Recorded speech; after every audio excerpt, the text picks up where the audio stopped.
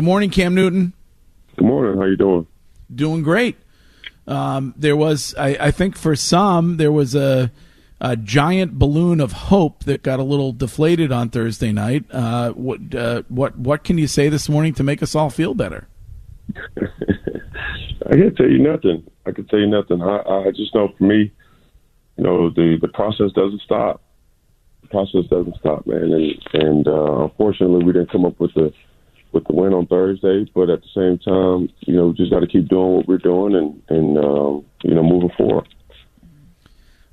When you were looking at approaching these final three games, what does that approach look like for you? Just taking it one game at a time. Obviously we have three divisional opponents that we know extremely well.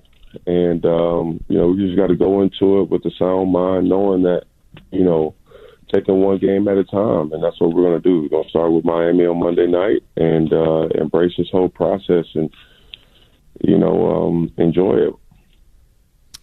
Coach Belichick defended the pick six on the screenplay. What does that mean to you when Bill is publicly standing behind your performance? I mean, it's the truth. It's not like it's defending. I mean, my job is to do everything that the coaches is telling me to do, and that's what I do. Contrary to whatever is being said, whatever is being analyzed, I try my best to put on as best of a performance that I could possibly go out and do each and every play. Whether it's deciding to throw, whether it's deciding to run, whether it's deciding just to make the smart decisions. And, that's what I'm coached to do, and that's what I'm going to continually to do. So no matter, what Coach Bill says, and I appreciate him, deeply, but at the same time, I'm just doing what I'm asked to do and trying to execute to the best I know how.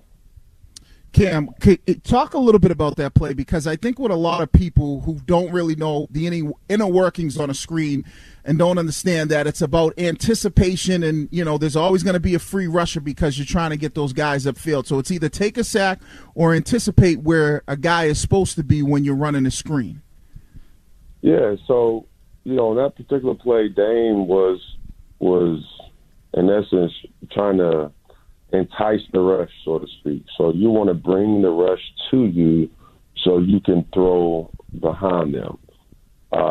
In that particular play, I was anticipating Dame to kind of come free in the latter part, but that didn't happen. And obviously he got held up, and the defender behind him, caught it. So it's when you start playing this game, second guessing yourself, or you start playing this game, too conservative, that's when mistakes happen. So, for me, in my vantage point, I was just trying to anticipate something and throw it before he was actually open, knowing he was going to be open, but it never got open. So that's the theory. Right. Wiggy, you want to ask about the play calling? I'd like to ask this because I asked Evan McCourty this on Friday, and I know it's just human nature of players, and I've been in that situation before as a player when you now need other things to happen for you from other teams, and you kind of start watching schedules and watching what other teams are doing. And I asked Devin, how difficult is it, for players not to kind of get caught up in that mode? I know a lot of guys are going to be watching the Cleveland Browns, Baltimore Ravens game, but just not getting caught in that mode and still trying to focus on the task at hand and not letting anybody else dictate maybe how you feel as far as your playoff hopes. Well, you still have to do your job, and that's just to still win. So I think that's what it comes to first. Obviously we all heard the cliche thing: take care of what you can control, and that's what we have been trying to do this whole time. But for us, it's even magnified now. So it doesn't matter what any other person does. We still have to do the things that we know we can control. Cam? What has surprised you about your time here in New England so far? The weather. Well, this is like a Tom Brady answer. Yes. I mean that's why Tom Brady said that he wouldn't be caught dead living in the Northeast ever again. No, I'm not going to necessarily say that. New England has gave me days where I was just anticipating the frigid cold air, and then boom, it feels like a spring day. And then there's been times that I was caught without a jacket, and my goodness, the cold shivers through the bones. But as far as anything else, I don't know. And I was saying it in a jokingly manner, man. The things you hear about the weather here, and you can never prepare for the weather here because you have to get all materials from coats, jackets, leggings, and long johns and everything from here to be prepared for the weather for here. So yeah, I mean, you probably can't bring out that mountaineering shorts outfit that you were wearing a few weeks ago. That's got to be put away for the winter. No, that will be smart for New England or Boston. That's why I wore it in Houston. Speaking of the New England region, I know it was reported this over the weekend that you were selling your house in Charlotte. Have you looked into real estate up here at all?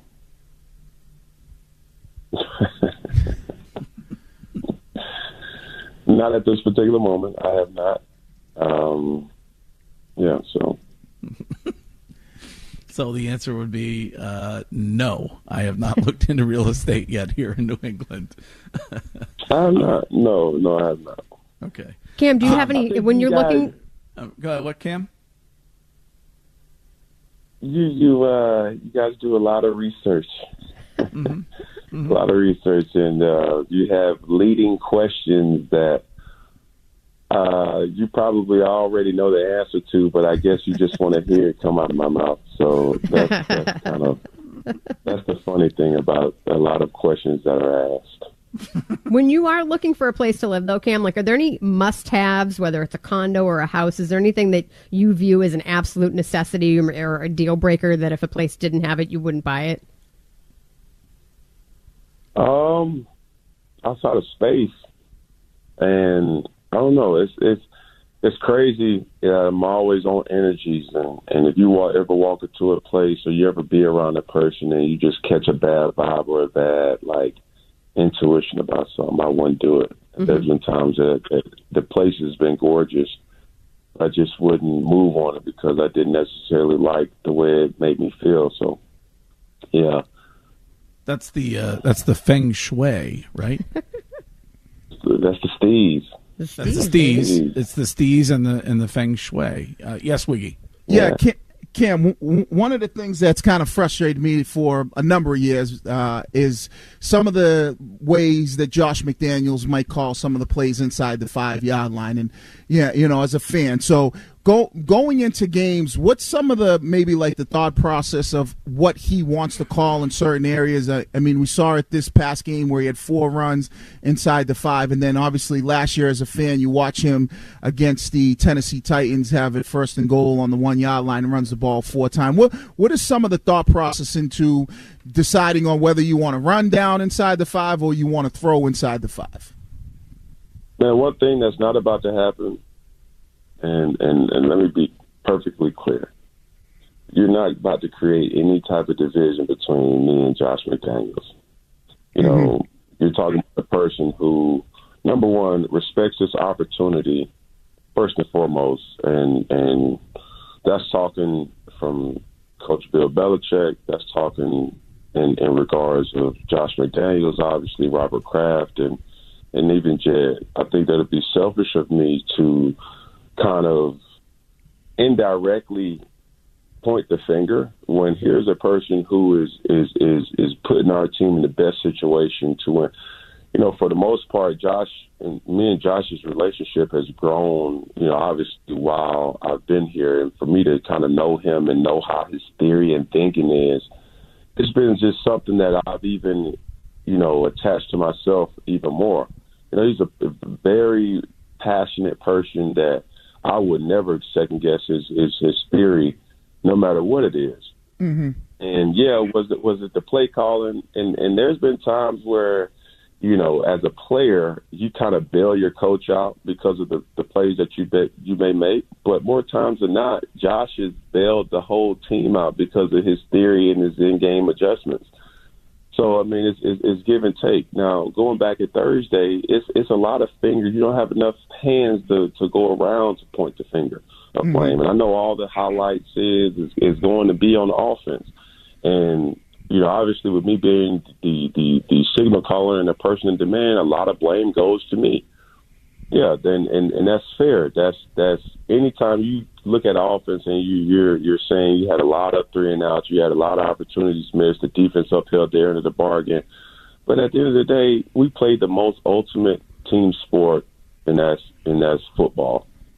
We need all 3 phases to be in cahoots at the same time, offensively, defensively, and special teams. And anytime that opportunity lacks, then you're going to have what you've seen on Thursday. And we've had games, and I'm not going to necessarily go back and say we've had games where we have 2 out of the 3 perform, and just like Thursday, and you got the result. We had 1 out of the 3 perform, and we've seen games where all 3 of them all perform well, and we know how that can look. So that's why you practice. That's why you anticipate. That's why you have the courage to say, man, look, we're going to get it better each and every time. Because that's what's going to happen. You don't go into a game and say you're going to get your ass beat.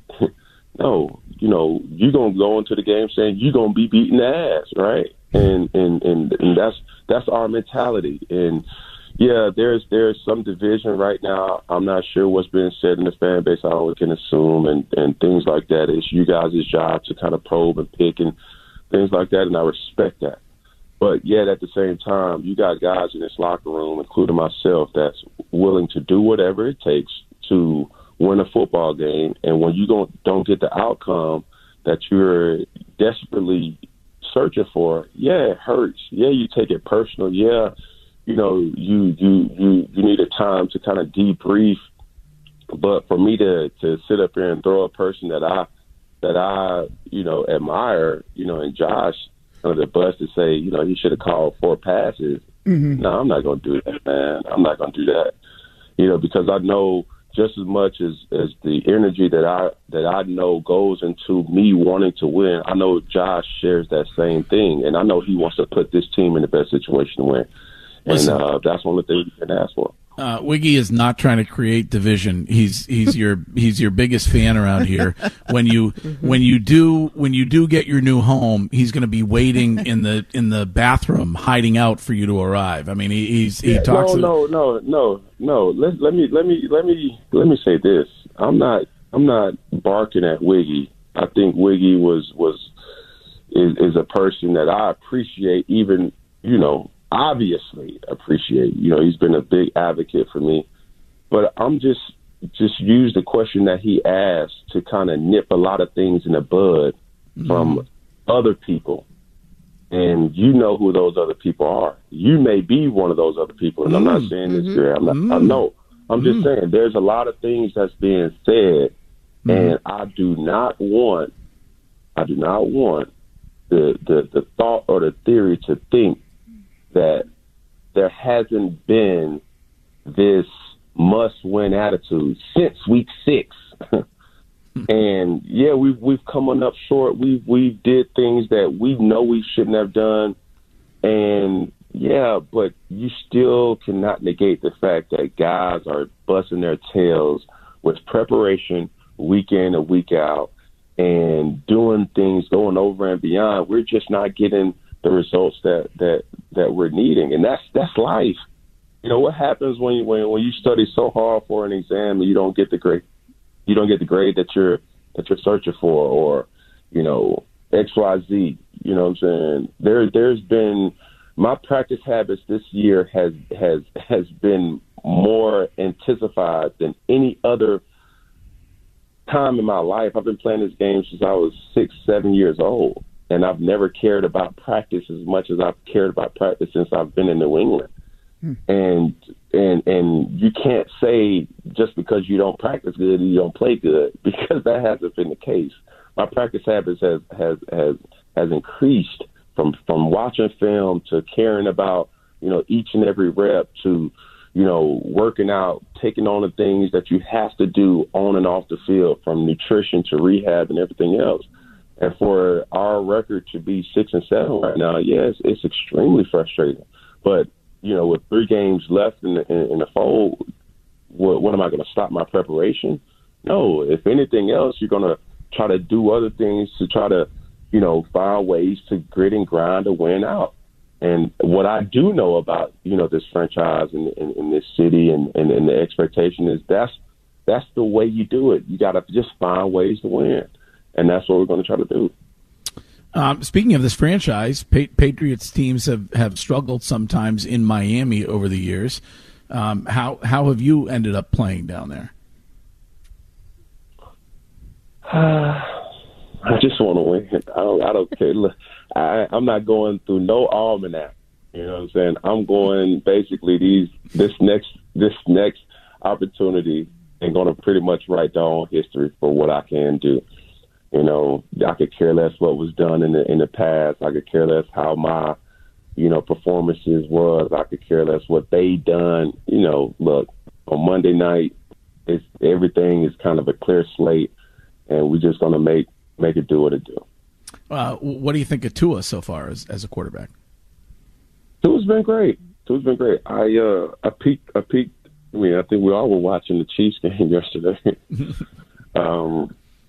So for what it's worth, he's been doing good. It's so much on, a rookie quarterback with the demand of knowing how to prepare, how to play, and I remember going through that whole transition. And for me, it was extremely different because I never was in a place more than 2 years, throughout my maturation as a player. Obviously, I went to Florida, then I transferred there, spent a year in junior college, and then I spent another year at Auburn. Had a lot of success in both places, but I was only there for a year. So my relationship building, kind of attributes kind of sucked. And I didn't know necessarily I was afraid of attaching to people because I knew I was going to move, almost like that kid that moves a lot in high school. So when I finally got into the NFL, I kind of suffered from that. I didn't know how to be honest. I didn't know how to, kind of empathize with different people because I was sheltered and scared, didn't know how to, what that feeling was going to be, being around a person a lot and trusting that I was going to be around, people a lot because of that. So when I see a guy like Tua, I think the best thing that he has going on was obviously his preparation before going and being at Alabama, a program that's probably top 5 in producing, NFL talent, not only mentally but physically as well. He's in a great situation, and he's playing extremely well, and I think I know he'll keep getting better from it. That was the quarterback question of the week for Cam Newton. All right, well, you got a full week here, so back at it and go get ready for the Dolphins. Yes, sir. Appreciate you guys. You guys have a great week now. You too. All right, Cam. Later. Thank you.